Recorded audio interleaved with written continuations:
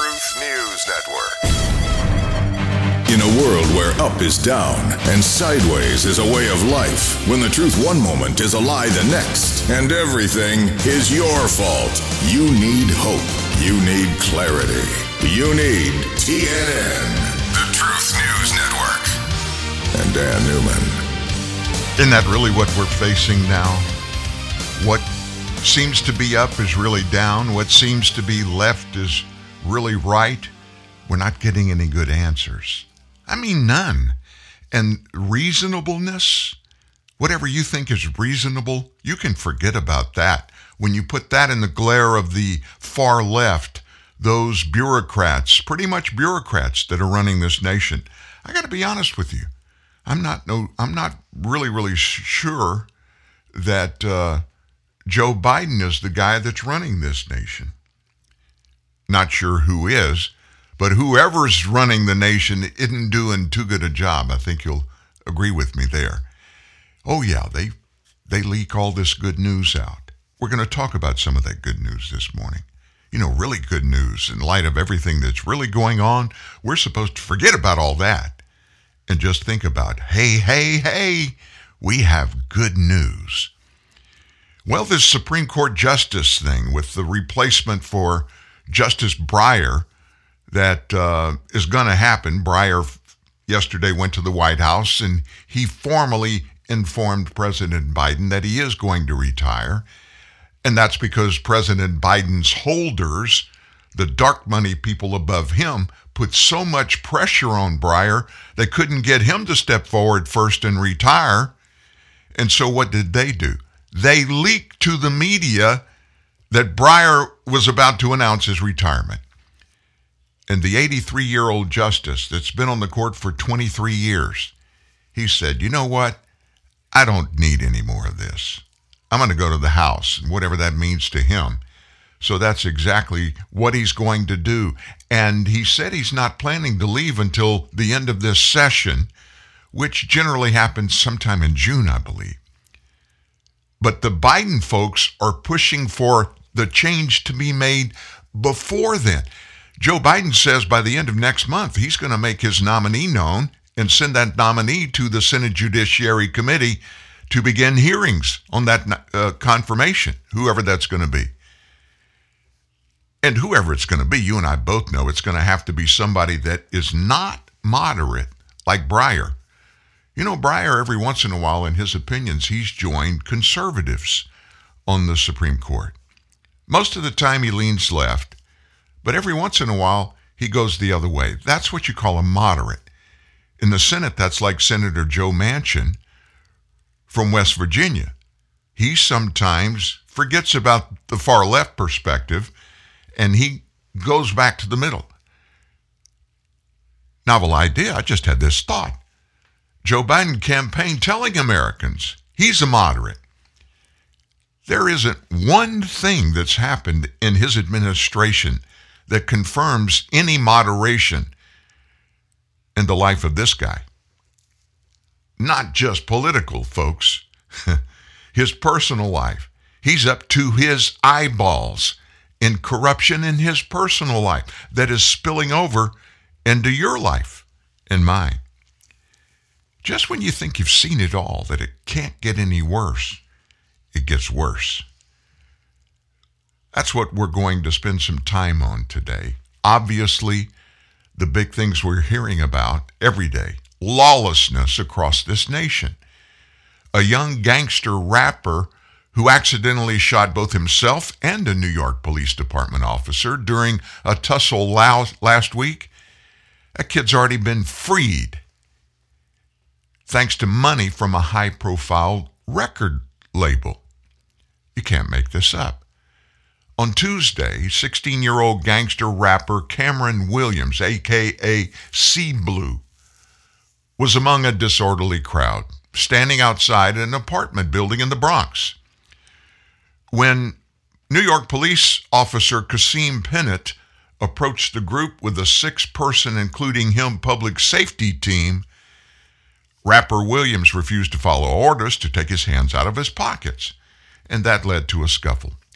During that scuffle, The gun in Williams' pocket, yeah, that's what was in his pocket, not just his hand, accidentally went off, firing a single round that amazingly first struck him in the groin and then Officer Pennant in the leg. Both survived, though both needed hospitalization. So after the rapper received treatment, he was charged with attempted murder, criminal possession of a firearm, and criminal use of that firearm. Sounds like some pretty serious stuff to me, right? Then he was shipped off to a juvenile detention facility, but he was set free just an hour or two later.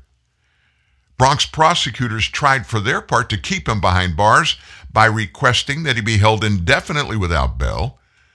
But then, guess what happens? An attorney managed to convince the judge over the case to cut him a break. So that was, I think I said Thursday, but it was 2 Thursdays ago the incident had happened.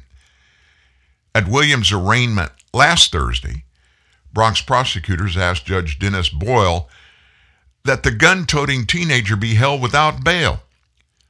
But Boyle set the bail at $200,000 instead. So Williams' lawyer, Dawn Florio, said her client has career goals and would not flee. Florio, who also represented rapper Tekashi 69 last year, said Williams is a rapper who has a contract with Interscope Records. His career goals apparently involve producing music. Boyle has a track record for going soft on crime. That's the judge. So much so that an editorial penned a scathing column back in November warning that his leniency toward these criminals is costing New Yorkers their lives. And they gave several specific examples, most notably this one.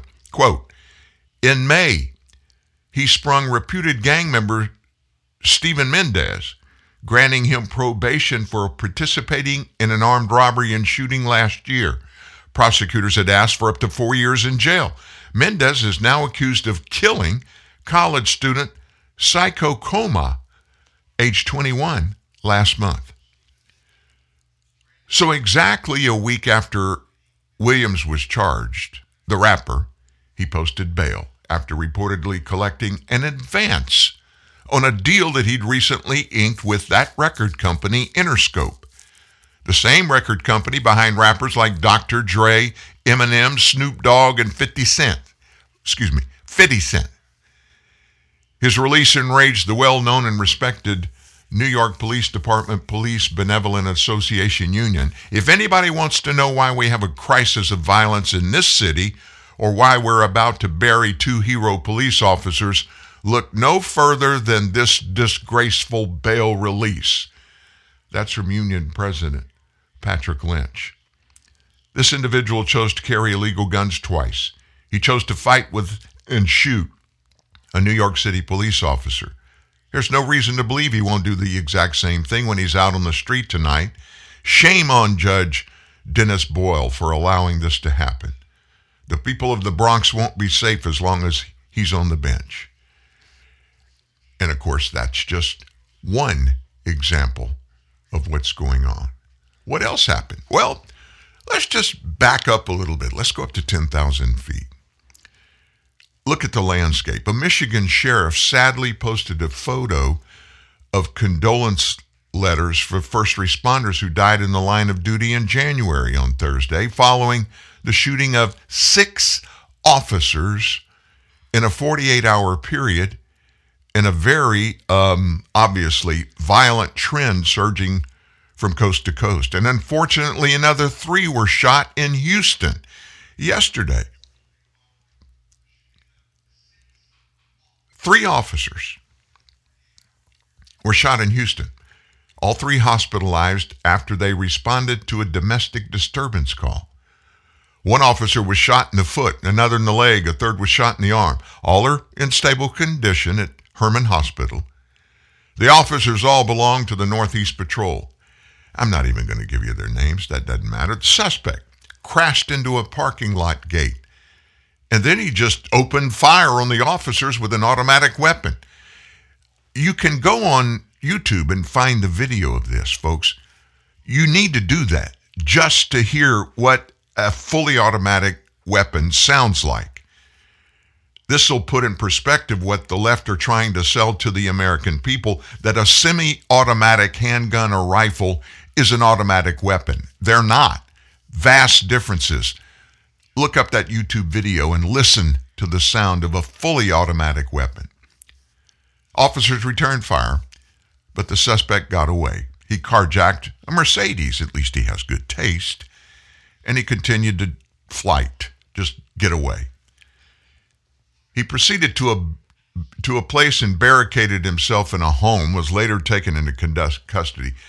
Cops surrounded the house, a shootout ensued, the suspect getting shot in the neck, but he survived, and then he surrendered. 51 cops last year, coast to coast, killed, shot, killed. Now, what are you getting at, Dan? Let me just tell you what's going on here, folks. If you weren't with us yesterday at the last 15 minutes of the show, I told you exactly where this needs to go and needs to go quickly. And here's why. The fundamental responsibility of someone who runs for office, any office, it makes no difference. And I mean that. If they're running to be elected to be a financial officer for the city, these people all in. I don't care if they're accountants or what. If you're elected, you're going to swear an oath to the office and the people that you represent when you get in that office. And that oath, in almost every case, includes to protect, to the best of your ability, those who elected you and who you'll be serving. It goes all the way up the stream, all the way up to the White House. Joe Biden, Kamala Harris, every U.S. senator, every member of the House of Representatives. Obviously, anybody in the Department of Justice, and that includes every branch, the Department of the CIA, our 17 intelligence agencies, that number we know about, even all our military, all those leaders, they take that oath. And folks, this mess that happened in Houston, that happened in Michigan, that happened in New York in the Bronx, everyone out, oh, and by the way, Chicago, every day, every night, hundreds of shootings, tragic murders and slaughters every week in Chicago. Every bit of this lies at the feet of those in authority that refuse to hold the instigators, the ones that are doing these crimes, refuse to hold them accountable. And you've got George Soros. Folks, let me tell you, it is factual. He doesn't even try to hide it. He's giving hundreds of millions of dollars across this nation to put people in places of power. His last objective, and he did it in a 2-year period, was to back these far left district attorneys running for office, especially in major cities. I mean, we can name them. And you know yourself, if you just look at the landscape and listen to the horrible criminal stories that are coming out of big cities like Los Angeles, San Francisco, Seattle, even little St. Louis, Missouri, Baltimore, Philadelphia, New York, Detroit, Atlanta. The district attorneys in these places, folks, all win elections. What does it take to win an election? A lot of money. A lot of money. Soros finds a candidate that agrees with him. Back away from enforcing law. Back away from what the laws say you have to do and what you can't do. Just back away and give the people that break the law, give them a break. So what happens then? In more than half of the cases, in the environment in which we live today, more than half of the cases when a violent crime is offended, And these stupid bail reform things, bail reform, what the heck is that all about? You get bail or you don't, period. But bail reforms pretty much means they let you out without any kind of commitment. You don't have to post a bond. You don't have to bail yourself out. Half of those people repeat offenses, or they do even worse things when they're let out on the streets. In what world does any thinking human being believe when you don't hold someone accountable for the wrong they do, they're going to do it again and again and again with impunity because there's no penalty. There's no consequences. I don't care what anybody on the left tells you. If you make some criminal responsible for the consequences of their actions, in other words, if they shoot somebody, you go to jail. Period. If you don't hold them accountable for that, they're going to do it again, but it gets even worse. Other criminals around see that. Hey, we used to be real cautious about robbing stores and holding up people and even banks. We didn't want to go to jail. But now, guess what? You can shoot a cop. You can even kill somebody. And there's a good shot you won't even see the inside of a jail. And then, if you don't want to go to trial, leave. Just run away and hide. You may be caught eventually, but look at all you can do until you get caught.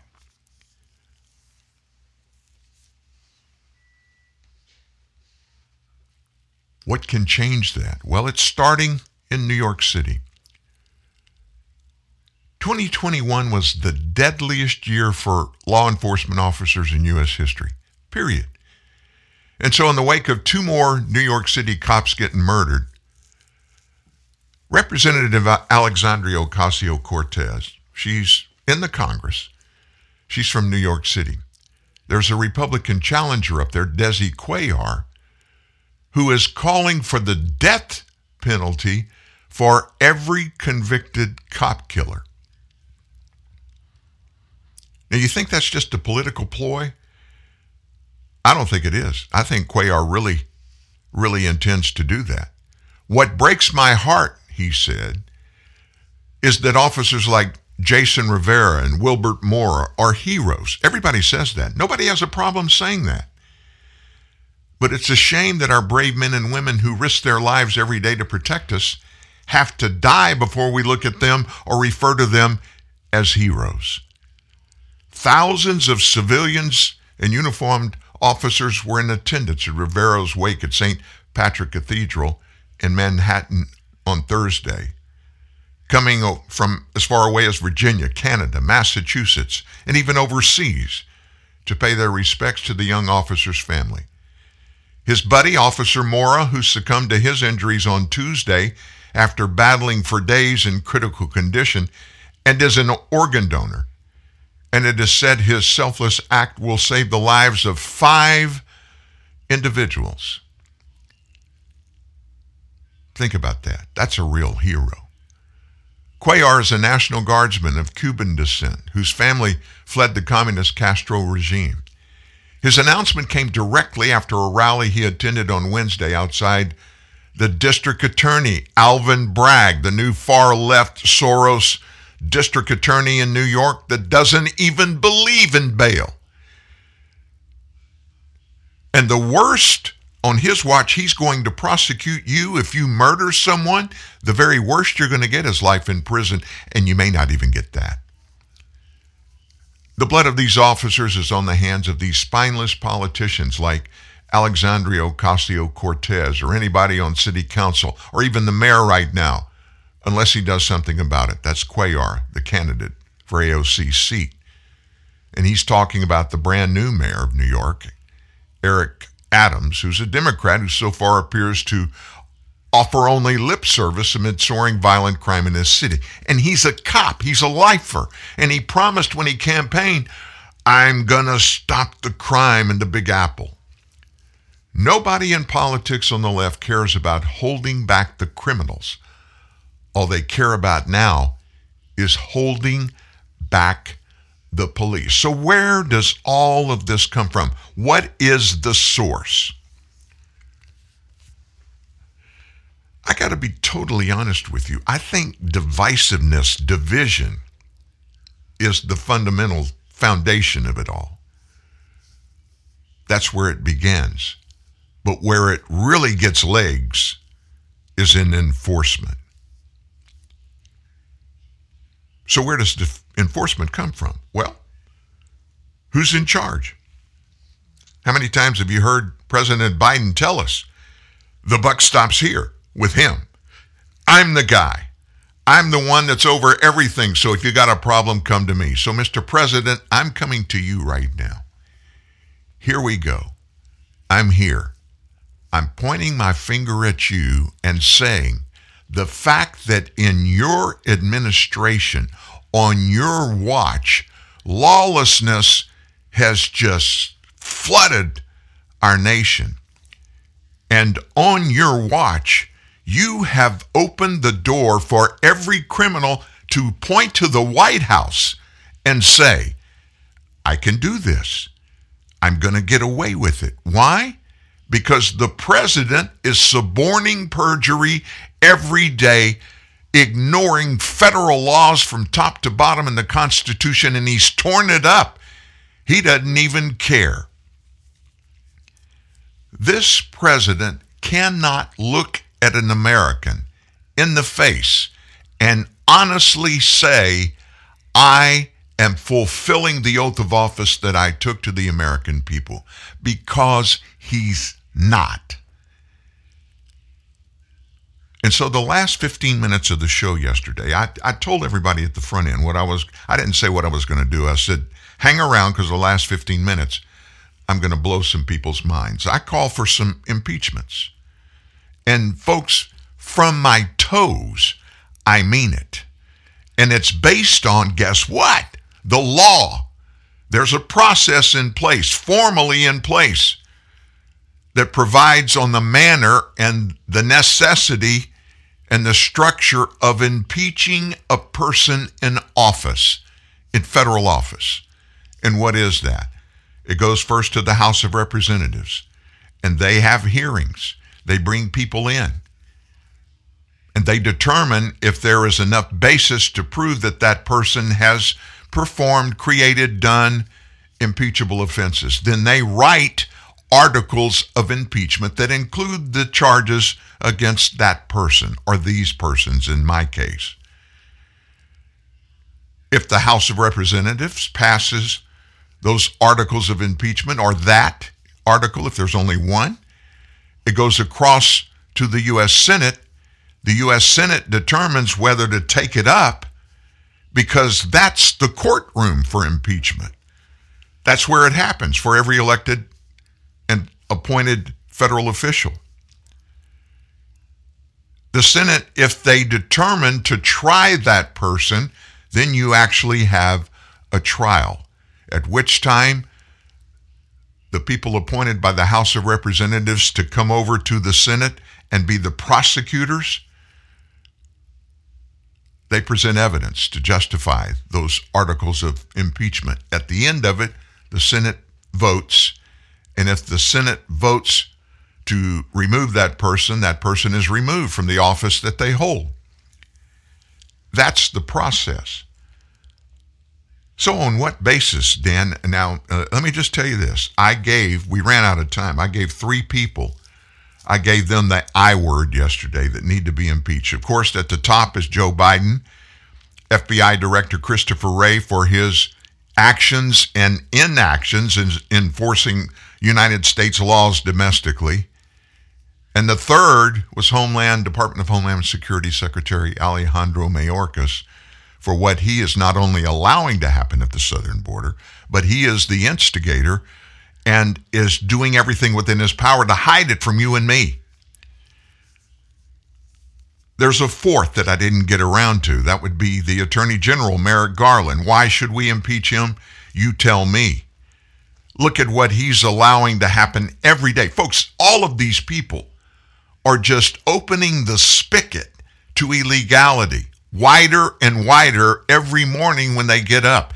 And I think in some really mental, I can't even explain what a mindset would be that would justify doing this, but I think they enjoy this. I think doing that, which is basically all the way down at the bottom, it's thumbing their noses at law, the laws of the land, the rule of law, the United States Constitution that demands that officers of the court and officers in federal government not only support the laws of the Constitution in the land, laws that are constitutionally passed by the United States House of Representatives and the Senate, then signed into law. Not only that, but they've got to make sure that everybody on their watch enforces those laws that they're over the enforcement of. Merrick Garland, Attorney General. Christopher Wray, FBI Director. Alejandro Mayorkas, Homeland Security Secretary, and Joe Biden, all of them are suborning perjury. Not perjury, criminality. Felony, criminality. And they're doing nothing about it, and their doing nothing about it is the exact purpose for impeachment. And so every American that hears me say this, they may agree with me. But then I hear this, there's nothing we can do about it, Dan. There's nothing we can do about it. Nancy Pelosi is the Speaker of the House. She's not going to allow impeachment of anybody to even be taken up on the floor of the House. That's probably right. At least right now. Chuck Schumer, the majority leader in the Senate, he would never let any articles of impeachment come over from the House of Representatives and allow those articles to even be reached to go to the floor for discussion in the Senate. That's probably right. But you know where the power in this country has always been vested? Not in a president, not in an FBI director, certainly not in a Homeland Security Secretary's hands, or the Speaker of the House, or the majority director in the Senate. It's in the people. The people. Whether or not you agree, factually, the people of the United States still have power. What kind of power do we have in this instance? Well, all those people that we just mentioned, with the exception of Homeland Security Director, FBI Director, and Attorney General, are elected. You have, in your state, you have 2 United States senators. And you have a bunch of representatives in the U.S. House of Representatives. You have somebody over your district that you live in. If Americans get serious enough about this, and they understand we have the power to institute actions, we can't make them do it. But folks, I promise you, listen to me, if 100 people would go, not at one time, but one at a time, and very amicably but seriously get in the faces of your member of the United States House of Representatives and demand that they take action to stop the lawlessness from the White House on down, if every one of us would do that, something would happen. They know if they want to continue serving in the United States House of Representatives and the U.S. Senate, who totally controls who gets impeached and if they ever get removed from office. If they want to keep that job, They got to listen to the people that elect them. That's you and me. How do you get something like that started? All you got to do, folks, you know people that are like-minded. You know people that you may interact with. They may not be your friends, but you know a lot of people that are like-minded. I can't tell you how much power 20 people have when they get together and get on the same page. And the purpose is singular. Let's get a change underway to stop this criminality. How many people have to be murdered by people who are in this country illegally? How many is enough for you? How many people have to die? How many little girls, what's the number that you're okay with being raped by criminals? What about your little girl? What about your granddaughters? Your grandsons? When's enough for you? What's the number? Give us the number and we'll count. We'll keep up with the number for you and we'll tell you when we get there. But probably, if you're honest, we're past the number that you think is okay. So why are you letting it continue? What have you done? You haven't done anything? Why haven't you done anything? Don't you think it's time? How many of you have written a letter to your member of the House? How many have called your governor's office? I'm not talking down to anybody. I do some of this, but in truthfulness, I don't do enough of it. If we don't let them know when we disagree with what they do and what they don't do, they're going to just think benignly, well, it's okay with everybody. It's okay. And why do we always think that we have to wait till campaign time for the next election before we do anything? When we do that, they think, oh, it's just about the election. I'll get on the other side of this and they'll go away. You know why they think that? Because if we ever say anything, that's what we do. After the election, we go away. Joe Biden needs to be impeached. Gross impeachable offenses. When I say gross, folks, I mean in number. A gross is 144 of anything. I promise you there are more than 144 actions that this guy has done or not done that are impeachable. Read the Constitution. Go take a gander for yourself. Is it Article 1 or 2? I think it's 2. It may be 1. Nevertheless, and the same thing holds true for Alejandro Mayorkas, Christopher Wray, Merrick Garland, the AG. Merrick Garland was even nominated to be a United States Supreme Court Justice. And folks, he is literally an empty suit. Mayorkas, he is out in front with all of his disdain for the rule of law regarding federal immigration laws. I get it. I get it. There are immigration laws that I don't like either. But you know what we do when we don't like laws?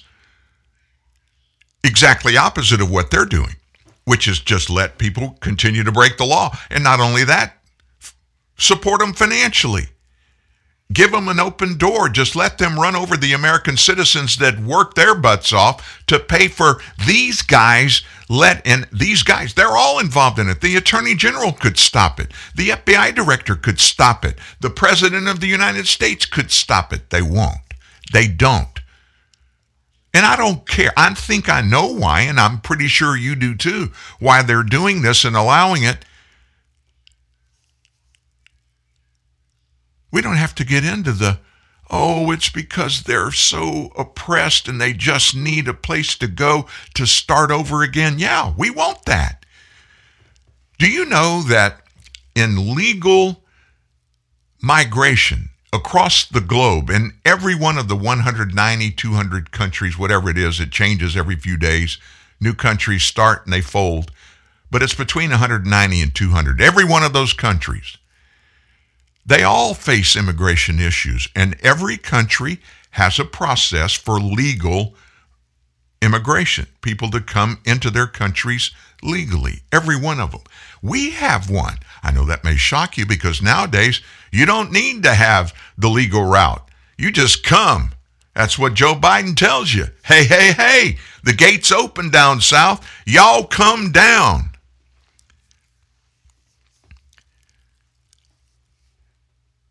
The laws, if they're wrong, if they need to be deleted, if they need to be replaced, we have a process to do it. It's called the legislative process, those people who make those laws. Novel idea, that member of the House, the member of the Senate, I told you get on the phone and call. They're the ones that make the laws. They are the only ones that can legally change the laws. Joe Biden has no right, no legal right whatsoever to allow what's going on at our southern border. In fact, what he's doing by legal definition is illegal himself, and it's a felony. Every illegal immigrant that is allowed in this country on his watch with his permission, which that's what it is. It's a felony. How many felonies does it take for a president of the United States to be removed, to stop him from doing that? Do you think I'm crazy, folks? I'm not. And it is time, if we don't take control of this law-breaking process and force accountability, that each and every accountability thing we want to happen, it's already in the laws. States, cities, municipalities, counties, parishes, and the federal government. It's all already there. And every one of these people I mentioned and every other elected official, they swear an oath to abide by those laws. And they're not. They're not. If we don't hold criminals accountable for their illegalities, it will never stop. It will never slow down. No amount of money Joe Biden throws at law enforcement around the nation is going to stop any of it. You know why? Criminals have all the money they want, and if they don't have enough, they just go get it. They don't need to do it legally. The criminal mind is this: the best way to get it, the easiest way to get it, the quickest way to get it, I'm just going to get it.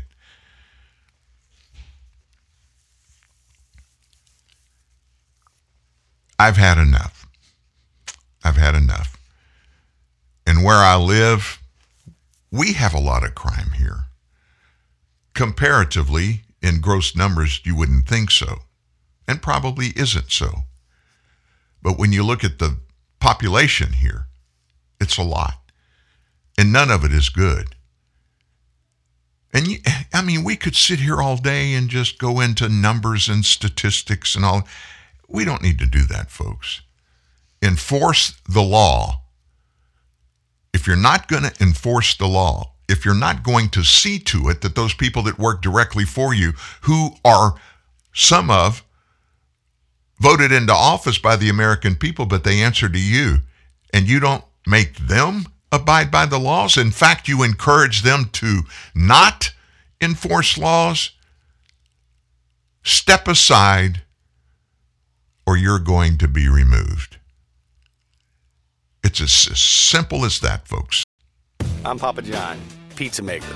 The quality of every ingredient is important to me. Like the sweet, juicy pineapple and pulled ham hock that refreshes a pizza classic. Introducing our new Premium Hawaiian, another Papa John's original. Like all our pizzas, it comes with Papa's quality guarantee. Try something new with a third off your order. Better ingredients, better pizza, Papa John's. O'Reilly. We make may not be able to lower the cost of gas, but we can do something about how many miles you will drive per gallon. Stop by your local O'Reilly Auto Parts store today and let us help you increase the performance of your car or truck. Simple things like replacing your air filter, changing worn-out spark plugs, and using fuel injector cleaner can add up to better fuel economy and big savings. There's an O'Reilly Auto Parts store close to you that has the name brands, low prices, and people who can help. Restore lost fuel economy and eliminate rough idle with Lucas Fuel Injector Cleaner. Right now at O'Reilly Auto Parts, buy 2 and get 1 free. Lucas Fuel Injector Cleaner quickly cleans clogged injectors to increase fuel efficiency and help your vehicle run smooth. Lucas Fuel Injector Cleaner, buy 2, get 1 free at O'Reilly Auto Parts. Better parts, better prices every day. Limit supply. See store for details. O'Reilly.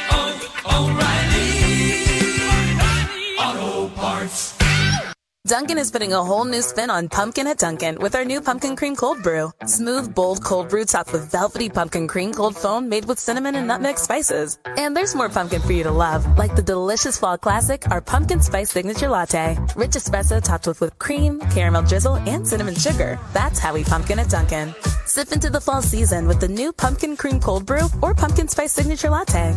America runs on Dunkin'. Price and participation may vary. Limited time offer. Exclusions apply.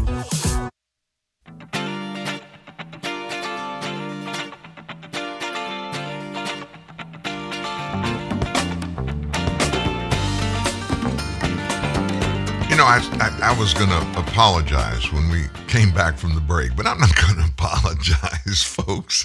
Yeah, I get emotional, but I get emotional about things that are so egregious, so damaging to people, and so unnecessarily happening every day around us. There's no way that we'll ever get guns off the street. If they just became overnight and admitted, they being our federal government, that they really are an authoritarian government and there's one guy in charge, like in Russia with Putin or back in the days of World War II and right before Adolf Hitler in Germany. Do you realize that every time you hear one of the far leftist, not moderate Democrats, because moderate Democrats, they pretty much keep their mouths shut about this, but a leftist Democrat point at Donald Trump and call him an authoritarian? Do you know what the definition of authoritarian is? It's that when one guy ignores every other law, rule, everything, and just does what they want to do and make people do what they want to do and leads the government in total disregard for what is supposed to happen based upon a constitution and a whole slate of laws and just does it anyway. Joe Biden is an authoritarian leader. I'm telling you, how do you define it if you don't include that? So I'm just saying this. We got to stop this. We have to do something, and there are ways to do it. Waking up and paying attention is the first thing that we can do. Now, what I want you to do, I want you to turn your sound up a little bit, because what I'm about to play you, you're going to have to listen closely. It was recorded just outside of an airport terminal in White Plains, New York. Middle of the night, 2 o'clock in the morning. A 737 flies in. And if you don't know about White Plains, it's a little bit north of Manhattan. And it's a small airport. It's not a commercial airport per se, but it's where a lot of private jets fly. And the reason that a lot of jets fly there is because of the privacy. You don't get seen or talked about or heard. Not a lot of people know about, especially at 2 o'clock in the morning, flying in the White Plains, New York. 737 flies in. 737 holds 250 people. It's a private chartered jet. You and I paid for the jet, and it came from somewhere down around the southern border. I don't know, Brownsville, that's usually the place where they start because it's got a big airport. So in the middle of the night, it's about 3.5 hours from Brownsville in the air for 737 to get to White Plains, New York. So they left about 11 o'clock. Fly into White Plains, New York, and unload a buttload, I didn't say busload, it's a buttload of illegal immigrants that the Biden administration, Alejandro Mayorkas, DHS secretary, put on this plane to fly up to White Plains. They're all illegals, middle of the night, suburbs of Manhattan, and they get off this plane, get on buses. Where are they going? Listen closely. See if you can hear what's going on. I get the whole secrecy and all this but this is even above my thing. You know why? Because if it gets out, the government's betraying the American people. That's somebody asking questions from the pilot trying to get an answer about what's going on. Here's Congressman Tenney that weighs into this. Again, listen closely. Betraying the American people. Shocking footage reveals a DHS contractor working that airplane, venting his frustrations as the Biden administration relocates plane loads of illegal migrants in the dead of night after airports are closed. Those flights arriving after the curfew, which is a breach of security protocols. Here to react, we got New York GOP Congresswoman Nicole Maliotakis and Claudia Tenney. Good morning, ladies. Good morning. Good morning. So, Congresswoman Tenney, in the body cam video, you know, there's this local police officer, and he's just going, you know, a plane flies in the middle of the night after the airport's closed. I don't have any idea who's on the plane or who you people are. And essentially he said, at one point, the guy said, why the secrecy? You know why. This is the contractor. You know why. Look who's in office. That's why. Come on. So I guess elections have consequences. This is how Joe Biden handles migrants. Yeah, this is a complete aggravated dereliction of duty, which is why last night on Twitter I called for Joe Biden to be impeached and removed. His primary obligation as the commander-in-chief and the president of the United States is to enforce our laws, to live up to his oath, to enforce our border security, and also to tell the truth to the American people. This footage was unearthed by a FOIL request from former Westchester County Executive Rob Astorino. And where is the current county executive, Executive Latimer, not doing anything about the fact that these migrants are coming in at the taxpayers' expense, not being vetted as far as we know. And when I visited the border back in March, I saw young children and all kinds of people being boarded on the planes, being shipped around the country at the taxpayers' expense. And our DFAS, our Defense Finance and Accounting Service employees, were asked to take leave, paid leave by the taxpayers to foster these children because we don't have the resource, and adults, by the way, there were adults coming off these planes, to foster these people and to pay for these people to be relocated in central and upstate New York. Unbelievable. Congresswoman Maliotakis? Look, aiding and abetting illegal immigration is a violation of the law, and you have it coming from the President of the United States. It's completely unacceptable. The Supreme Court ruled that he had to reinstate remain in Mexico. He has clearly not done that. In addition to that, you know that the drug cartels are making billions and billions of dollars every month.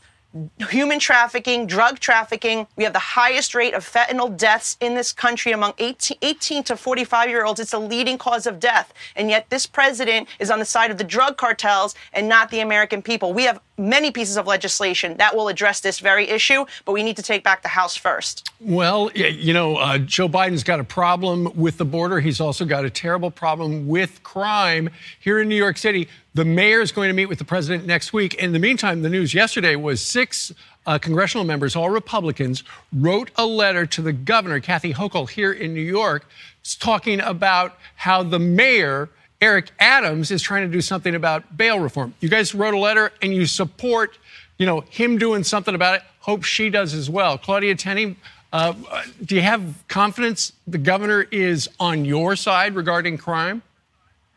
No, the governor has already stated she will not work with the legislature to reform our criminal justice laws, including bail reform, including raise the age, and all the mental health issues that our police officers face every day that make it impossible to keep our neighborhoods and our communities safe. I also penned a letter to ask Governor Hochul to remove Alvin Bragg, the new district attorney in New York City, for his blatant refusal to uphold New York law. And these things, she's also saying she'll take it under advisement, But at this point, our communities are unsafe. And even in upstate New York, Nicole is in New York City, but even in upstate New York, because these policies are statewide, it's affecting rural and suburban communities all across New York and in some parts of the country where they're also enacting these terrible laws. And it sounds like the governor is going to meet with Mr. Bragg tomorrow. Meanwhile, Congresswoman Meliatakis, I was reading in the New York Post today, they've got an exclusive. It talks about your district. You're in New York. Apparently, Democrats are they're going to gerrymander. They're going to redraw your district so you'll lose. Well, this is a desperate attempt to tilt the scale. We saw what they did in Washington, right? They tried 3 times to change our election laws to tilt the scale. They even proposed to pack the court. They are now trying to gerrymander these districts. This is about trying to dilute the voice of the people of Staten Island. We will continue to fight for this district. We will continue to fight for this country. And those who want to help me in this battle, NicoleForNY.com. We need your help because this is a seat we flipped, and it's a seat we must hold on to take back the House of Representatives. Well, if you didn't learn anything else by listening to those members of the House of Representatives and Steve Ducey from Fox News, if you didn't learn anything else but this, it was good. Dan Newman's not stupid. I'm not on an island. I'm not out here by myself. This is just getting out of hand. And finally, more and more people have awakened and are standing up for it. We need to do the same things. No, we don't have the same power, but what we can do if we get together with our voices, I promise you, we've seen it throughout history in our nation. When the people rise up, our government will do something about those things. If enough people with enough fervency and with enough sticking power, we can make change happen. I don't think our moms and dads, our wives and our husbands want to wait till the midterms in November. And even when that election happens, as we really saw it rubbed in our faces after the presidential election in 2020, between November, the first week of November election day, to January 20th inauguration day, stuff still happens. Bad stuff still happens. In fact, whoever's in office, typically they double and triple down on the stupid stuff they were doing before the election. Regardless of the results or consequences, then they don't care because they're leaving office, right? We just have to get on top of this. Now, not a singular topic for the day. Let's segue to something else. How about that? We have some other really serious things we need to get into. Do you know the name Breonna Keeler? Breonna Keeler. She's a voice at CNN. And folks, all 350 of her viewers really like her. And I'm being facetious, of course. They have very few people that are watching CNN, and I can give you all kinds of numbers that will blow your mind. How AT&T, who owns CNN, continues to let them bleed the dollars that they're bleeding. Because everybody that appears on these nighttime talk shows on CNN and a couple of their anchors during the day, they're all 7-figure people. In other words, they all make $1 million up. How AT&T would allow that to happen, and they're not making money. They're losing millions on CNN. It has to be for political partisanship and political narrative. That's the only way you can think about it. Breonna Keeler stepped out this week, and she stepped out in COVID land. And I mean, she went toe to toe with everybody in the nation who has any question about the efficacy of COVID-19 vaccines. It doesn't matter that we don't know what's in them. It doesn't matter that we now know they're not vaccines by the traditional definition of the term vaccine. They're manipulated whatevers. There's medicine there, but it's manipulated mechanically to alter it. We don't know what's being done. We have no idea what it was before it was manipulated, and don't know what it is after it's been manipulated. But we do know there's a lot of unintended stuff that is happening. I think it's unintended in a lot of people.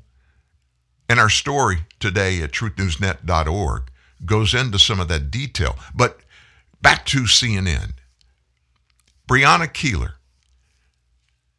I'm going to give her a few minutes here. I want you to listen to her tell you about, if you disagree with the efficacy, the necessity of vaccinations, what kind of person you are. And oh, by the way, she takes a shot at Fox News. This is really fun. Here's Breonna Keeler. Yes, we are tired of the pandemic. With all of the divisiveness over COVID, that may be the one sentiment that people can actually agree on. But one commentator spurred a controversy by characterizing that fatigue like this. We were told, you get the vaccine. You get the vaccine and you get back to normal. And we haven't gotten back to normal. This is going to be remembered by the younger generation as a catastrophic moral crime. It's a pandemic of bureaucracy. It's not real anymore. I'm done with COVID. I'm done. Sure would be nice if COVID were done with us too. Done with hospitals, done with the doctors and the nurses who are stretched to their breaking points in many cases. We are not, though, done. We're not back to normal. And that is because so many people are still actively choosing not to be vaccinated. So I get her outrage. I'm not sure I get the direction of it when clowns like this are given platforms to sell their disinformation to millions. We're at a very dangerous moment, Tucker, and I'm not exaggerating. I think this is probably the most important appearance I've had with you in the last 2 years.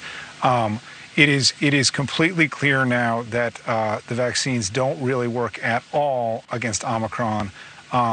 In these highly vaccinated and highly boosted countries, rates of infection are incredibly high, and rates of serious disease and death are also rising. The mRNA COVID vaccines need to be withdrawn from the market now.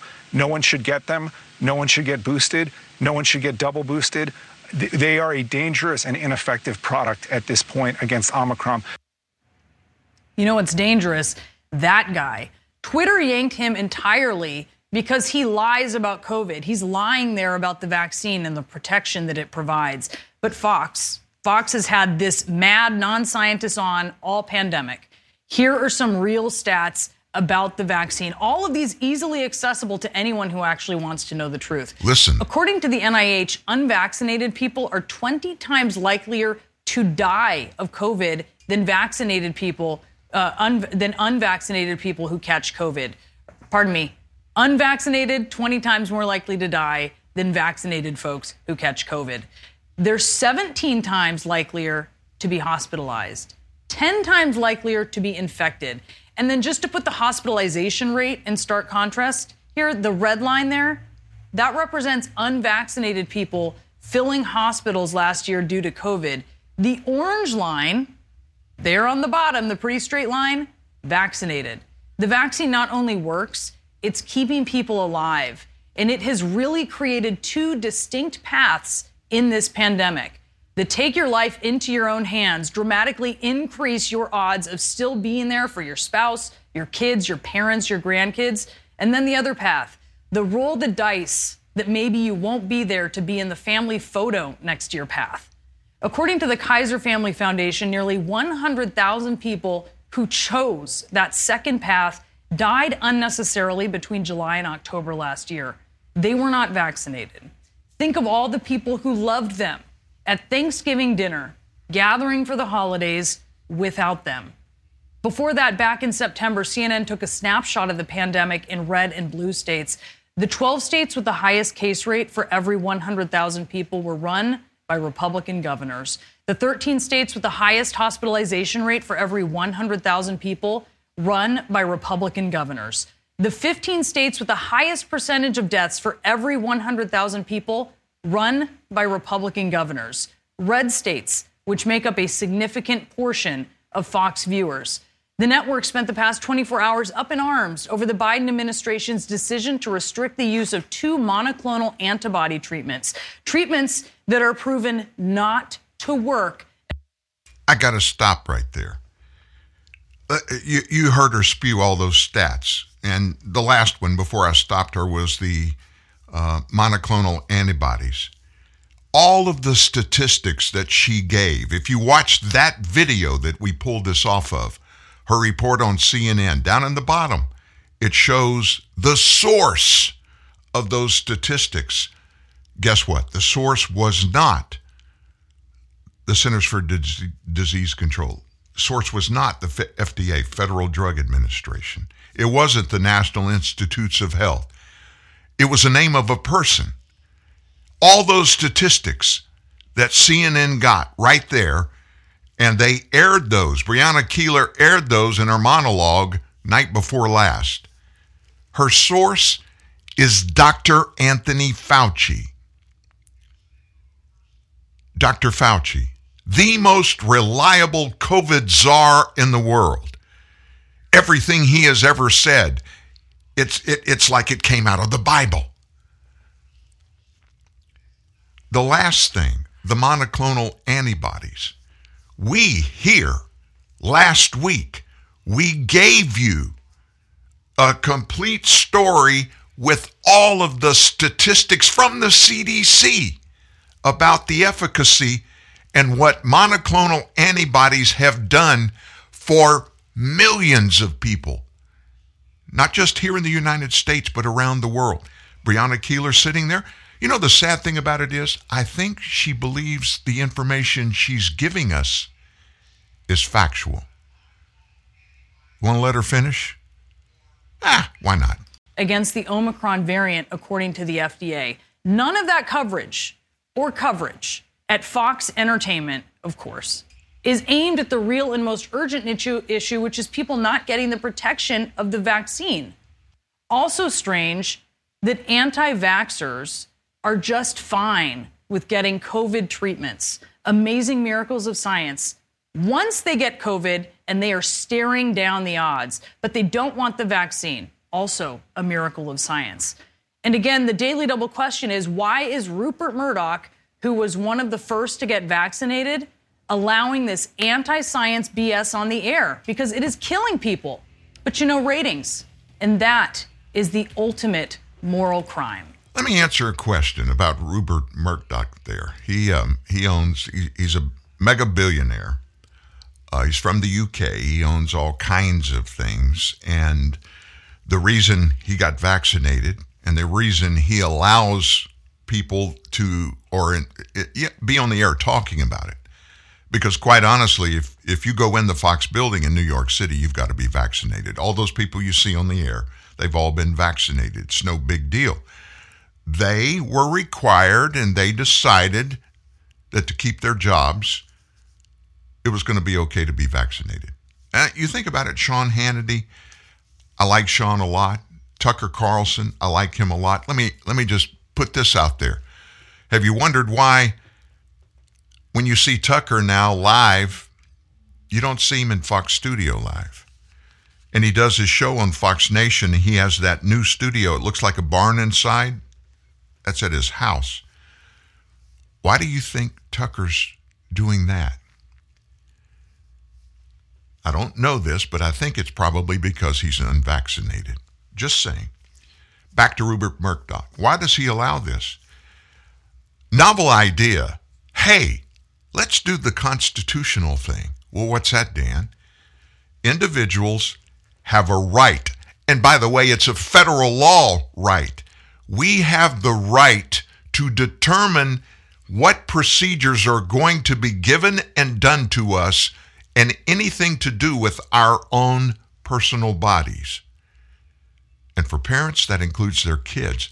Now, under this bureaucratic system of COVID-19 top-down, you gotta, hospitals are telling patients, you have no right to tell us you don't want a medication or that you want another medication that is not part of our quote-unquote protocol. That's the magic term they're all using. Every hospital in the nation that accepts and treats patients under Medicare and Medicaid, a federal program, both of them. Medicaid is a combination of federal and state, but they're still funded by the government in part. Those protocols for COVID-19, they came from the government. They came from the CMS, which is the Bureau of the federal government that supervises Medicare and Medicaid. CMS, Centers for Medicare and Medicaid Services. They wrote the protocols. Ship them down to these hospitals in your town. Right here in my town. I've been in the healthcare industry for 28 years. I deal with all of it. ICD-10 used to be ICD-9 coding for every medical procedure, every medication there is. I've dealt with all of that for 28 years. I understand it. But you used to could talk to your doctor who was treating you. You know, that person that knows you, your body, your health better than anybody, especially better than anybody in an emergency room if you walk in. You could talk to your doctor, and lots of times, for instance, I had a minor heart attack in 2015. I think that probably surprises you because I don't get upset about it. and my doctor, who has become a really close friend of mine, he went through the protocol for if you have a mild heart attack. If you're a 6'1" guy and you're about 30 pounds overweight, here's what you got to do. You know, I don't have a blood pressure problem, but, you know, I have this and I have that, and we need to get your levels down and all that kind of stuff. And then after you get started on that and you're uncomfortable with the results of some of that, you can talk to your family doctor and says, okay, let's try it. You in a hospital, and you may not think you have COVID when you go, but you go there and, man, I'm just not feeling good or whatever, and they test you. You know, those very reliable PCR tests that we're now finding are inaccurate at least half the time. They take a test. You don't get to look at the test, but they take a test and come in and say you tested positive for COVID. Bam! When that happens, you go into their protocol. You have no say-so about any treatment. We've given you instance after instance where family members have taken people to court, taken hospitals to court for emergency action to be taken because hospitals refuse to give, per the family's request, medical treatment that's outside of the protocol. We've told you about at least a dozen, specifically with people's names, hospitals' names, doctors' names, even the judges' names, where the judges in most of those cases have said, you got to do what the family wants to do. It's an emergency thing. In all but one of the cases we've told you, the patient, when they get the other stuff, and in every case it's either been hydroxychloroquine, ivermectin, or monoclonal antibodies. They've worked, and in the worst case was a man in Chicago, the absolute worst case. The hospital gave him up to die. His daughter, who was from Asia, came over. When she got to town, they told her, nothing we can do. Well, she had done her research, and she wanted her dad to be treated with ivermectin. What's to lose? I mean, heck, they've given up on him. They're not going to do anything for him now. They're going to wait for him to die. They're going to keep him on a ventilator, keep him alive as long as they can because they get paid a lot by the federal government every day. And that's another story. My point is, regarding your health, you have the right to make those decisions for yourself. If you're ruled mentally incapable of doing that, it falls to your family members. Healthcare has gone berserk.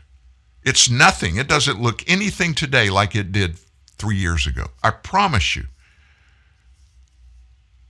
Politics, money, has taken over every area of that. And then you hear this Breonna Kelly. You know what the blanket thing that she said about monoclonal antibodies, they absolutely don't work. We ran a story 2 weeks ago here, and we broke it down, how it works and how effective it is. And also, nobody, Dr. Fauci, Pfizer, none of them have done any laboratory research on monoclonal antibodies. Yet they tell us, although people get up and walk away, they get healed very quickly in some cases. Other cases, it stops them from getting critical. Those are facts that are out there that we see and know, especially those people in the hospitals that are treating these patients. They don't want to talk about those people. and they give us as absolute facts false information that is unverified in a traditional way, which healthcare professionals for 100 years long and longer than that have used to determine what medication, what treatment to use on patients of certain particular kinds of medical problems. Ignore that. But it sounds politically correct for somebody at CNN to blast Tucker Carlson and somebody else who dares to disagree with the Anthony Fauci storyline. Because if Fauci says it, ho, ho, ho, that's like God talking to you, isn't it? When it comes to healthcare. He's never been wrong, not even once. Certainly not once, probably 30 or 40 times in what he's told us through 2 years, you got to do, absolutely. Or you don't dare do this. And he's been wrong 180 degrees in 30 or 40 different times, and we've brought you factual information. We're not CNN, of course. So what the heck do we know? What do we have coming up? I got to get back to this Supreme Court stuff. I've never seen anything like this. In my lifetime, I've seen a bunch of justices die, several retire, and be replaced. I've watched the nomination process and the confirmation hearings and all. I've never seen anything like this, and we haven't even started. And there's some funny stuff going on out there. That may surprise you. It may not. We're going to dig into that next. And we have even more. You don't want to leave the show today, folks. It's getting good. The economic news that everybody at the White House was bragging about, clapping their hands and screaming about, the GDP up 6.9%. Well, guess what we did? We dug in and got the facts of all that. So you want to hang around. It's just getting good here. Back after this. We are the college at the forefront of innovative education. We are outstanding faculty teaching in cutting-edge classrooms and facilities. We are students learning powerful skills for tomorrow's workforce. And together,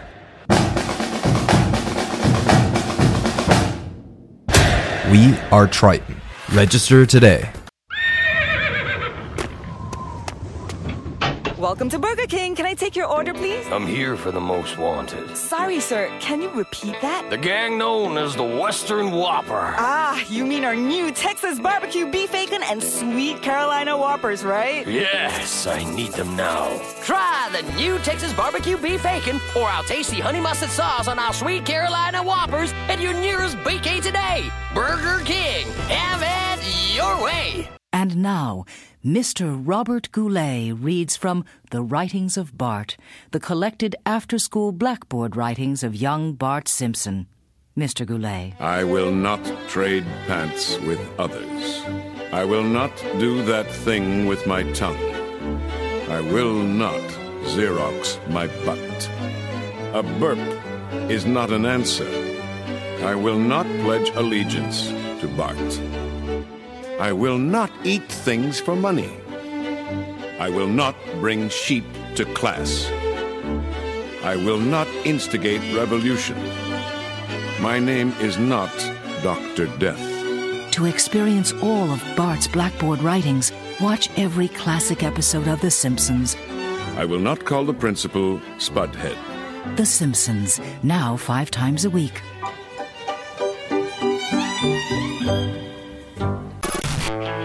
Need more cowbell?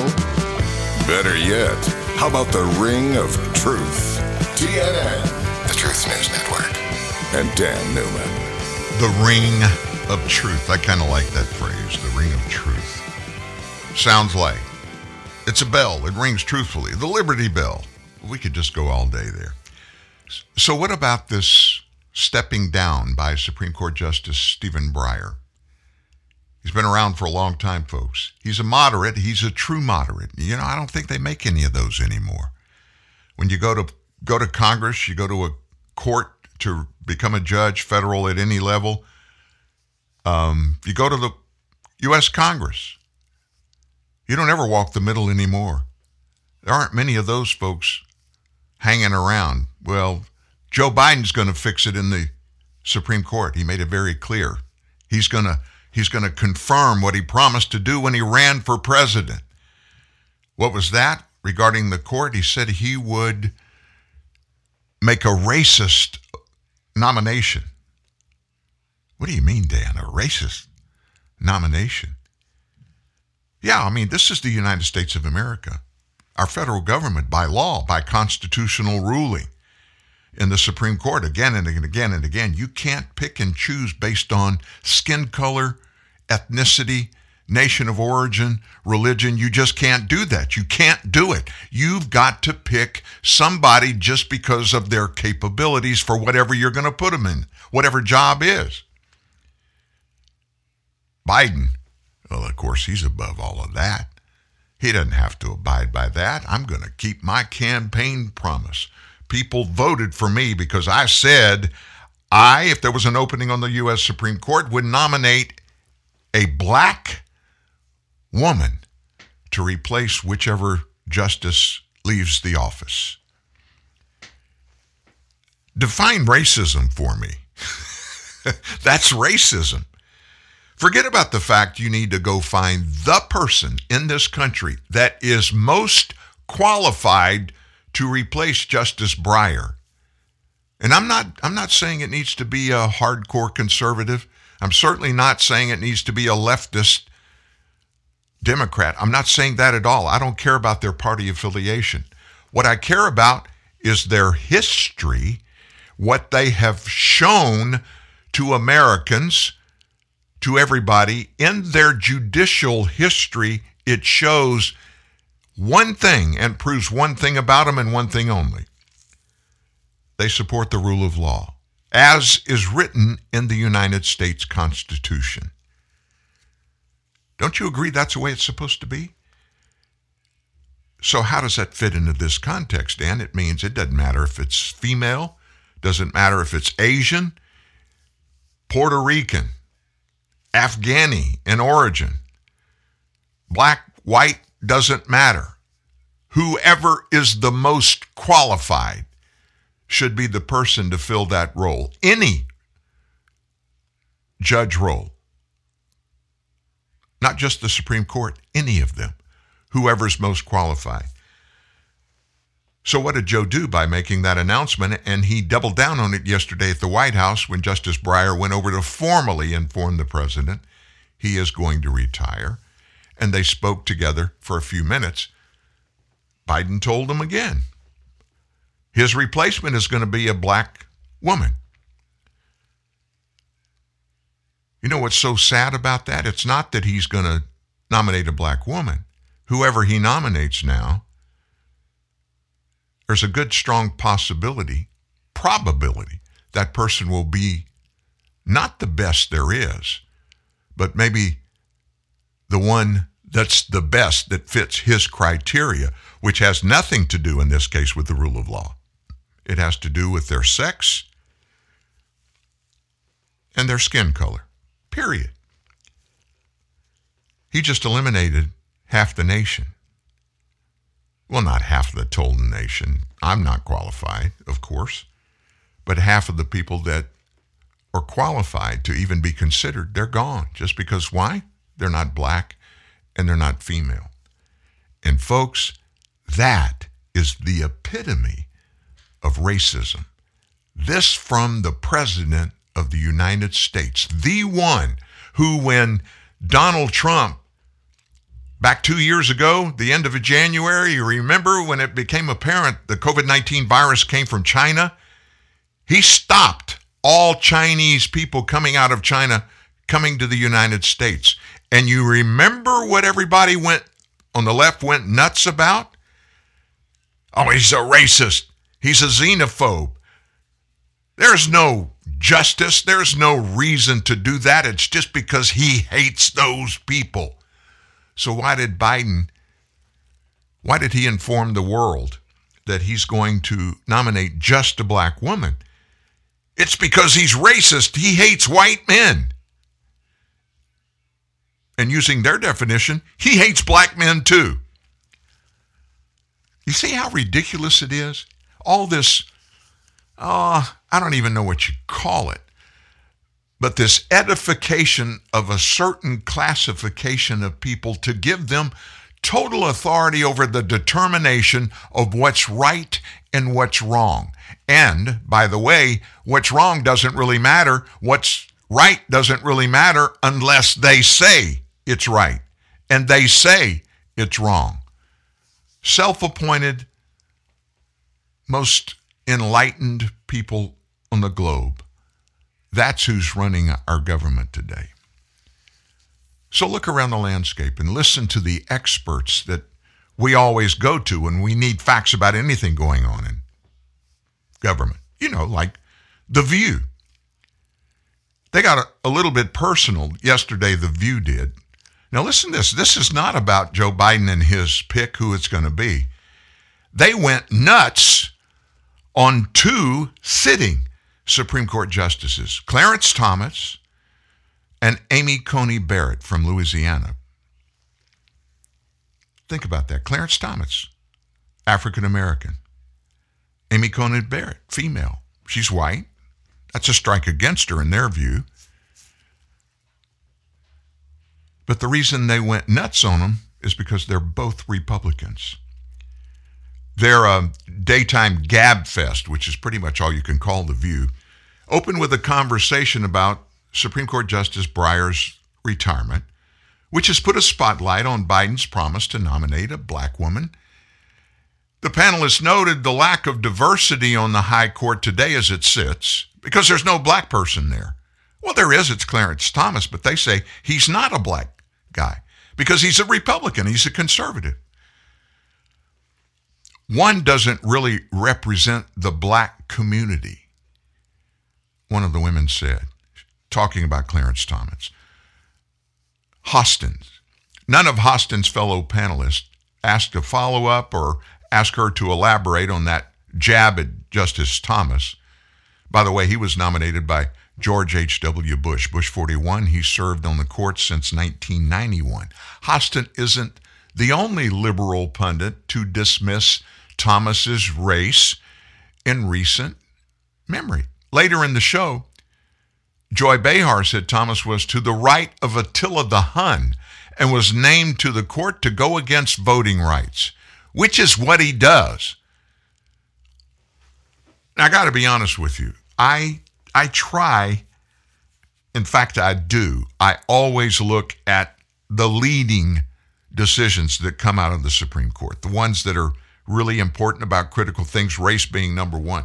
I've never seen a single case come out of the court. I'm not saying absolutely there isn't one, but none that I've seen. And I think if justices voted against anything to do with voting rights, it would be top of the news story on the federal level. I've never seen anything like that. Behar, of course, says Clarence Thomas, he was named to the court to go against voting rights, which is exactly what he does, she said.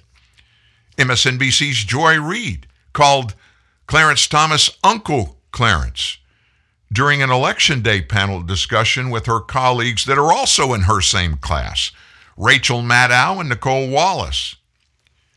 And Representative Karen Bass out of California suggested he isn't an authentic African-American voice in an interview she did back in 2016. They weren't done yesterday. Behar said Amy Coney Barrett, who was appointed last year to fill the vacancy left by the death of Ruth Bader Ginsburg, was likely put in there, her term, put in there because she's a white woman who will go against abortion rights. Behar said that was deliberate, I think. As she spoke, she put the word woman in air quotes to discuss the mother of 7. Now, listen to what I'm talking about. It came out in her confirmation hearings. I don't know if you know this, but Amy Coney Barrett has a family with 7 kids. And so one of the kids is a Haitian child that she and her husband adopted. Racism and defamatory smears from The View. That's what Judicial Watch's Tom Fenton tweeted about their show yesterday. In other words, Joe Behar talking about racism, using Amy Coney Barrett as the flagship for her conversation.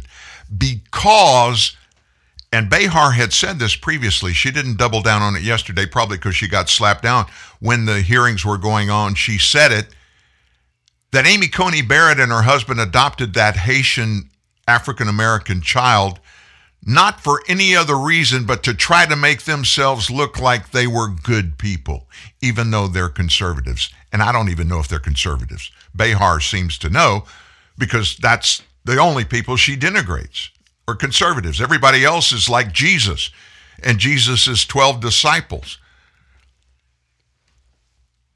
Experts in this thing, right? Tim Graham, I don't know if you know who he is. He said this, he tweeted this. This is dreadful, but please stop with this right of Attila the Hun garbage. This was lobbed at me back in college, more extreme than the square ravager of Europe is some imaginative baloney. Twitter world went crazy about what they did, but you expect that. But it's not even just TV people. You know who Representative Jim Clyburn is, Democrat of South Carolina? He's the guy, folks. Jim Clyburn is the guy who got Joe Biden elected. Do you remember back when the primaries were underway, Biden was getting pilloried in the polls. Nobody wanted him to be the Democrat Party appointee, nominee to run for the presidency. Nobody did. He went to South Carolina before their primary, and he sold his soul to Jim Clyburn. And I'll tell you in a minute what the price was to get Clyburn to back him. But Jim Clyburn basically is the most powerful African-American man in the country that's not Barack Obama. O is still, without question, the most powerful African-American person here. Jim Clyburn, of course, he's in Congress, so he's got a little more weight right now. He got on the Biden boat, and that's what pushed Biden in the polls up significantly, kept going up. And of course, it wasn't what Biden was doing out on the campaign trail, simply because Biden didn't go out on the campaign trail. He lived in the basement. Jill built him an Oval Office fake facade in the basement. That's probably the one they're still using now when we see him doing all these meetings, trying to trick us into believing he's in the Oval Office and the desk that he sits behind. It wouldn't even let my legs go underneath it. It's about 3 feet wide. But anyway, back to Jim Clyburn. Shortly after the news broke about Breyer's retirement, reports surfaced that Jim Clyburn was pushing hard for Biden to select his desired pick for the court. So given that Clyburn may very well have saved Biden's candidacy against Bernie Sanders with his South Carolina endorsement during the primaries, his word could hold tremendous sway over who Biden picks. And so yesterday, speaking with the Washington Post, Representative Clyburn confirmed his endorsement came with a caveat. Here we go. Clyburn's vote. Hey, my support, my power. It's totally dependent upon you promising me right now, back in the primaries last year, 2 years ago, back then, Mr. President, right now, I'll throw my support to you if you promise that if you get a chance to nominate anybody to the Supreme Court, it's got to be a black woman. Joe, of course, he's the wheeler dealer. He'll sell Jill for the right price. He agreed. Not a single time has a black woman ever been seriously considered. This is Clyburn. And so I took that issue up with then candidate Joe Biden back in 2020. How many times have you heard it said that black women are the backbone of the Democrat Party? I got to be honest with you, Mr. Clyburn, I've never heard that. But that doesn't matter. He continued, well, you just can't say, you've got to show it. I happen to have been born and raised in the past. Let me think about that. I think I was too. I think Joe was too. Born and raised in the past. What an intellectual, deep thing to say. He said, and I believe it's their deeds that matter, not their words. And so President Biden made a commitment at the Charleston debate back in February, 2 years ago, and said that If I get the opportunity as president, I will appoint or nominate an African-American woman to serve on the court. So, of course, Clyburn saying that confirms what everybody else thought was for sure. Biden, hey, Representative Clyburn, back in 2020, I'm for sale. What do you need? What do you want? You get me the African-American vote. You get those people to come back. You know, the ones that Barack and I let down in 8 years when we promised them the moon? When we ran together, we told them we'd give them all kind of stuff. And they're mad at me because we didn't give them any of it. I got to have you. Jim, I got to have you. Biden made the pledge later in the debate, received Clyburn's endorsement the next day, which many believe catapulted Biden's struggling campaign to the front of the pack. Boy, what an achievement to be at the front of that pack. Do you remember who all he was running against? OMG. Yesterday, Biden said that while he has not decided on a Supreme Court pick, the person will be a black woman. The person I nominate to replace Justice Breyer will be someone with extraordinary qualifications, character, experience, and integrity, and they will be the first black woman nominated to the United States Supreme Court. Clyburn also confirmed to the Post he's been strongly pushing Biden to select. He even gave him one. Hey, what do you think about this? U.S. District Judge J. Michelle Childs.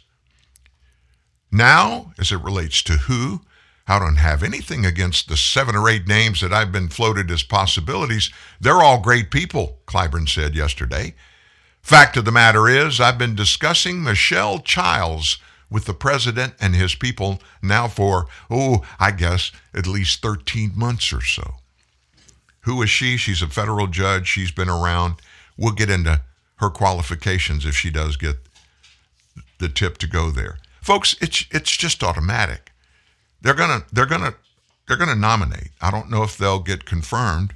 Hopefully in the Senate, whoever gets confirmed will be the best qualified person to replace Justice Breyer. Conservatives need to just breathe easy.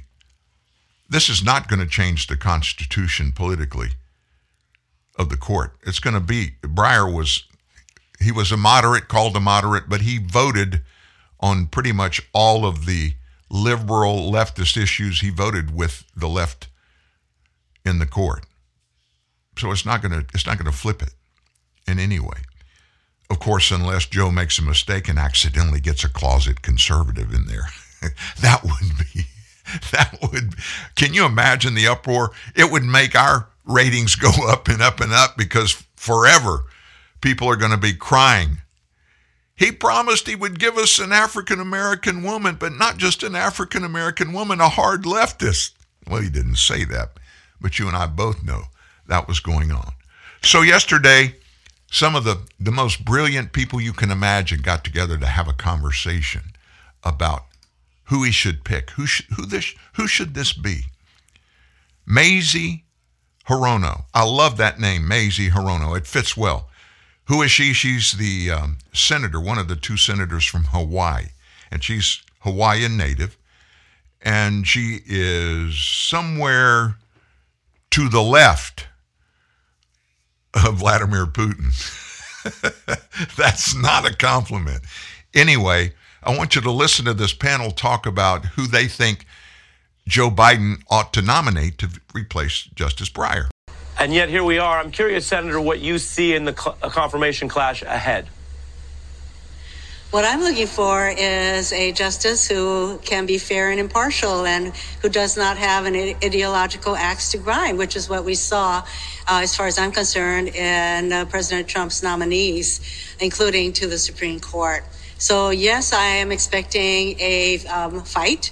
But there you have it, and I'm looking for someone who's going to be not only highly qualified, as all of the people that you already talked about are, but who really brings to the judiciary the kind of diversity that I'd like, that someone who will consider the impact, the effects of whatever decision-making is on people in our country. so that they're not making decisions just based on, which I would like them to base it on law, which would be nice, and precedent, and who are not eagerly trying to get rid of decades of precedent that would protect a woman's right to choose, for example, and voting rights, etc. But I'd like a justice who also will take into consideration the real life impact of the decisions he or she will be making. Did you get that? Hirono made it very clear. I would like for whoever he nominates, I would like them to promise and have a history of making their rulings based on law. But, she didn't say this, but you could tell by the inflection what she really meant. But what I would really prefer is that person make those decisions based upon what's going on at the time, what's politically expedient for the Democrat Party at the time. Hirono is one of just, I don't know how many, but many, many people in the United States and a bunch of people in politics, they don't like for any justice to determine any kind of outcome on a case before the court based upon the written word in the United States Constitution. They don't like what is termed originalist. And the originalist in this Supreme Court number only those that are conservatives. Everybody else up there thinks the way they need to, and every justice needs to determine the outcome of anything they consider based upon their opinions of what our founders would think about the issue before this court if they were sitting there.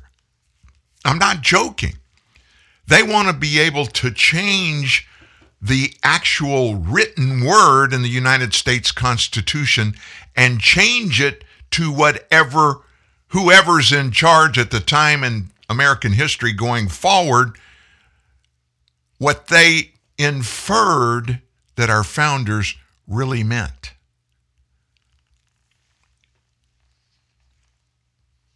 In other words, this pick, whoever it's going to be, is not going to be an originalist. There'll be a conversation. Whoever he wants to nominate will have a conversation with Joe Biden before the nomination is ever announced. And I promise you, even though they will tell you, oh, we didn't talk about abortion. We didn't talk about any of this other stuff. We didn't talk about cancel culture. We didn't talk about mandates.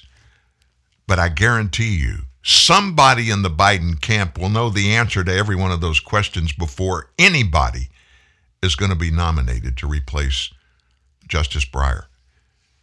You can book it. Book it. So what did I tell you I was going to talk to you about before we get away today? Oh, yeah. 6.9% GDP up.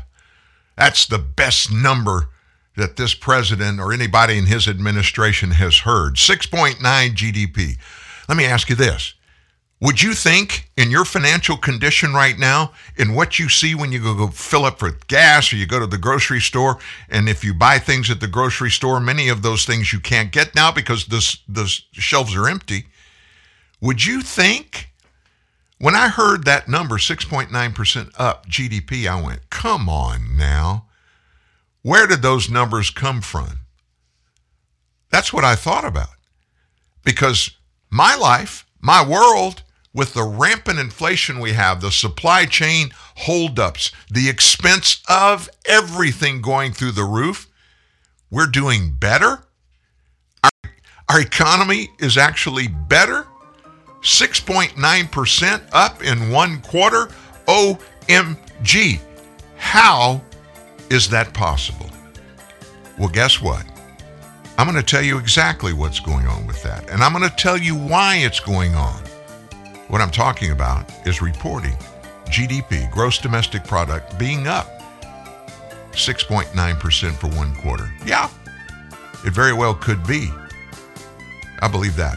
But there's a reason why. That's next. Now more than ever, you need the truth. Real news. Real truth. TNN. The Truth News Network. And now back to John with the weather. Yes, Andy. Tonight, a big storm. Storm this! Get the soccer offer from Pizza Hut and Pepsi. With every 2 medium pan Super Supreme, you get a real soccer ball and 4 cans of Pepsi for free. Yes, a real soccer ball and 4 cans of Pepsi for free. Yes, Pepsi the soccer ball. 4 cans. Don't miss the Pizza Hut and Pepsi soccer offer. With every 2 medium pan Super Supreme, you get a real soccer ball and 4 cans of Pepsi for free. What about the weather, Andy? Don't resist and call 19,000 now. Grab an ice-cold can of Celsius and stay active and energized all day. Celsius is better for you energy, made with premium ingredients, 0 sugar, and 7 essential vitamins, with no high fructose corn syrup, no aspartame, no preservatives, and no artificial colors or flavors. Celsius is just the essential energy you need to keep you fueled and active all day. Celsius, essential energy. Live fit. Now find Celsius at Celsius.com or a retailer near you.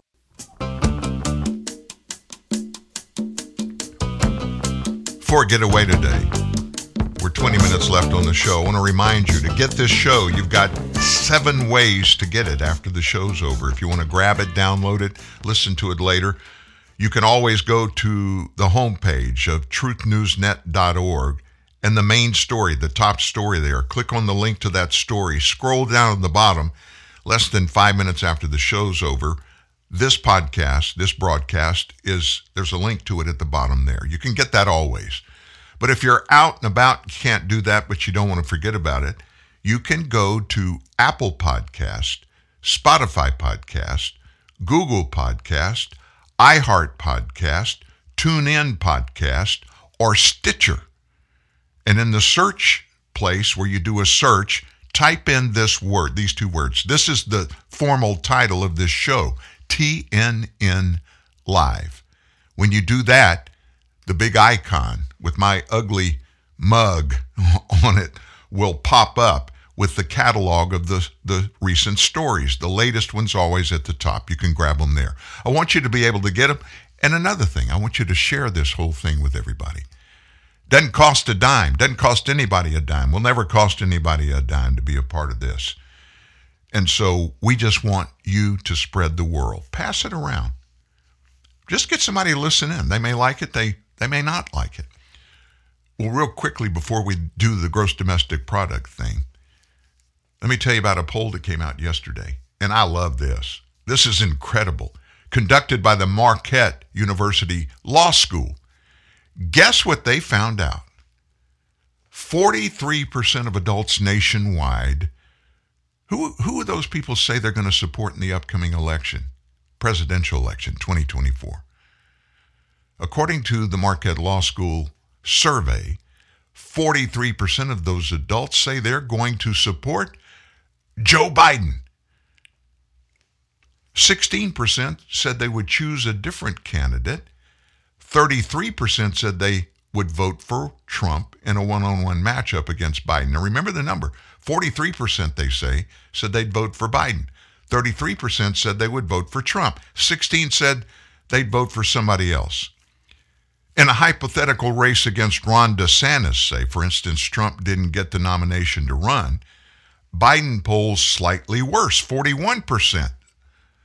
They say, would throw their support behind Biden, while 33% would support DeSantis. Doesn't that just make you feel warm and fuzzy? You got all those facts. Of course, the survey doesn't say who they polled, doesn't say how many people they polled.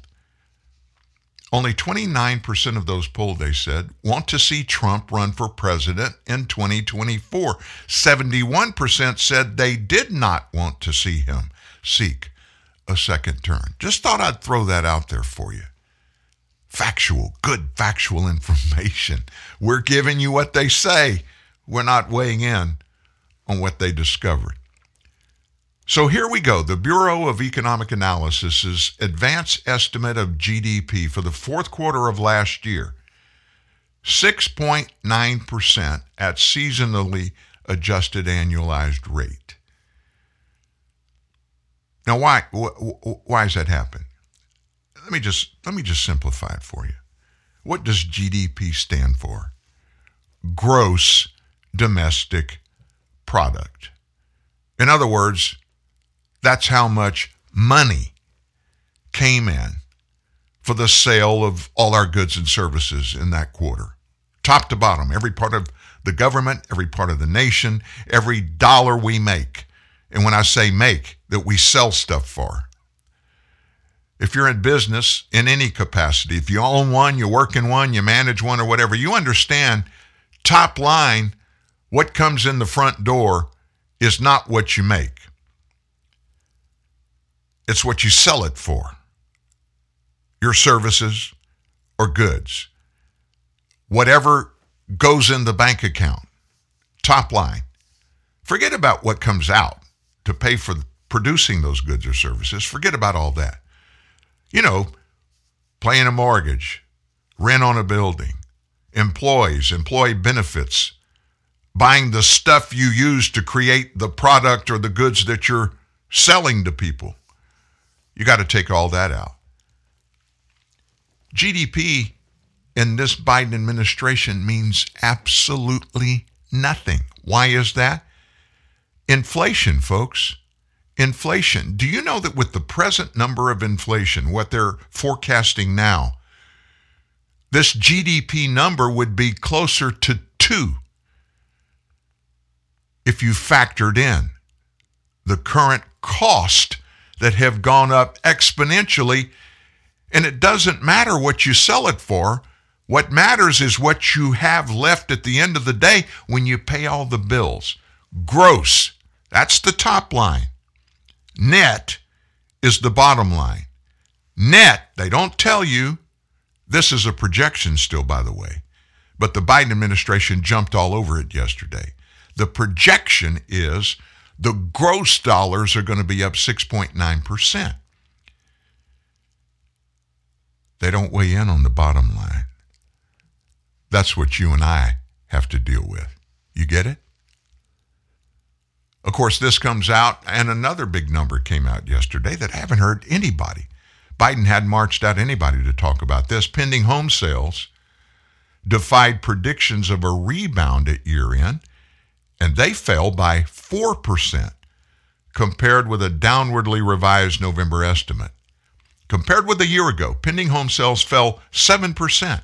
Sales were down by 10% or more in both the Northeast and the West. Sales fell in the Midwest and the South as well.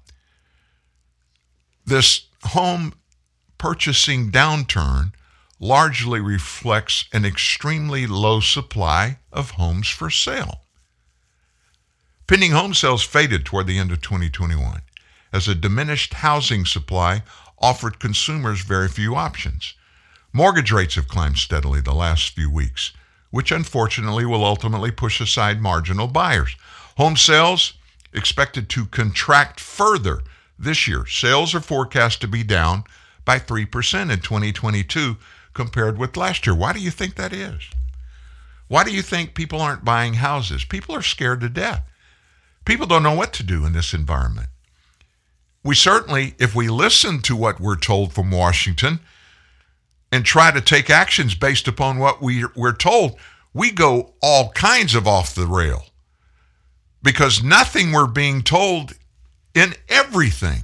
I'm talking about everything. Economy, political policy, healthcare, COVID-19, inflation. None of it matches up with the realities that we are living in. People don't want to make major changes like selling a house because you got to go replace a house. Housing prices, they're going up. You know why? Inflation. Your dollar is not worth nearly what it was worth the last day Donald Trump sat behind the Oval Office desk. Why is that? Inflation. Inflation means everything costs more and you have less buying power with the same number of dollars. And that includes housing, folks. It includes housing. Not everybody's having a problem trying to figure things out. iPhone maker Apple, they had a record 23% market share in China last year. And doing that, they reclaimed their spot as the number one smartphone brand in the country. You know what I keep waiting to see happen? I keep waiting to see and hear about Xi Jinping, the head of the Communist Party and also the president of China, to see him make a call to old Tim, the CEO of Apple, and say, look, made a decision. We're the people that make all your products. My people make iPhones, just like we make Nike tennis shoes and everything else that y'all get over in the United States. You get it from us. We're the ones making it possible. So we're tired of shipping all of our technology and everything to you guys over there. We're going to just take it over. We're going to nationalize Apple, at least your operations over here. The surge in iPhone sales came after it was revealed the company signed a secret $275 billion deal with the Communist government of China to build the most advanced manufacturing technologies in the country. In the fourth quarter of 21, Apple's smartphone market share in China surged to a record high. That allows the company to reclaim its spot as the number one smartphone brand in China for the first time in 6 years. Do you think Xi Jinping, with their economic struggles right now, he's not looking at the Apples of the world that have a big footprint in his nation? And why does, he knows this better than you or I do, why does Apple get all their stuff produced over there? Well, in part because of technological advancements. A lot of technology changes, creations come out of the nation of China. But that's not the big reason. The reason is the labor market. It's so much cheaper to make anything in China because they believe in slave operations and slave labor over there. They practice it top to bottom, and it's no big deal. It's expected. So instead of Apple setting up their assembly processes in the United States and hiring American citizens to make iPhones, hey, man, they could get a $1,000 iPhone 14, 13, whatever number we're on now. They could get it made in China. That $1,000 phone they're going to get $1,000 for in the United States and other nations around the world. They can make it in China, including freight to get it over here for $3. Why in the heck would they build it over here, right? You don't think Xi Jinping doesn't know that? You don't think he looks at that company, at least the operations over there, which is the heart and soul of Apple, and lathers to think about what he could do with it if it was China's Apple? I would not be shocked at all to hear or see that happen. And if it happens, it will happen quickly. It will be an explosion of epic proportions that happens. And there's nothing Apple can do about it. Wow. Did you hear about what's going on down in Arizona? You know all the uproar over their 2020 election results? That massive audit that both sides hired the big shot attorneys to come in to fight it because one side, the one that was hired by the Democrat National Committee to come in there and do whatever it takes to uphold the election, the announced election results in Arizona. We can't let those be changed. We can't let any facts that come out change any of that. What we've got to do is denigrate the entire process and convince Americans, especially Arizonans, that everything was okay. And then when the audit actually comes out, there were multiple problems with the election that definitely would have changed the Arizona election results, but they beat everybody up. They, being the left, beat everybody up so much nobody wants to talk about it.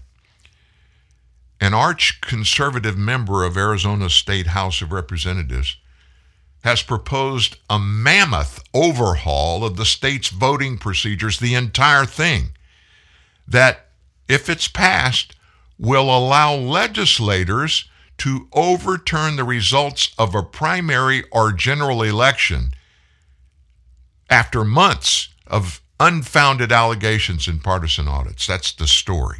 Unfounded allegations. And, of course, partisan audits. Partisans, anybody that doesn't agree with them. The bill was introduced by a guy named John Fillmore. It would change the way Arizonans vote. How? eliminating most early and most absentee voting, requiring people to vote in their home precincts rather than at voting centers set up around the state.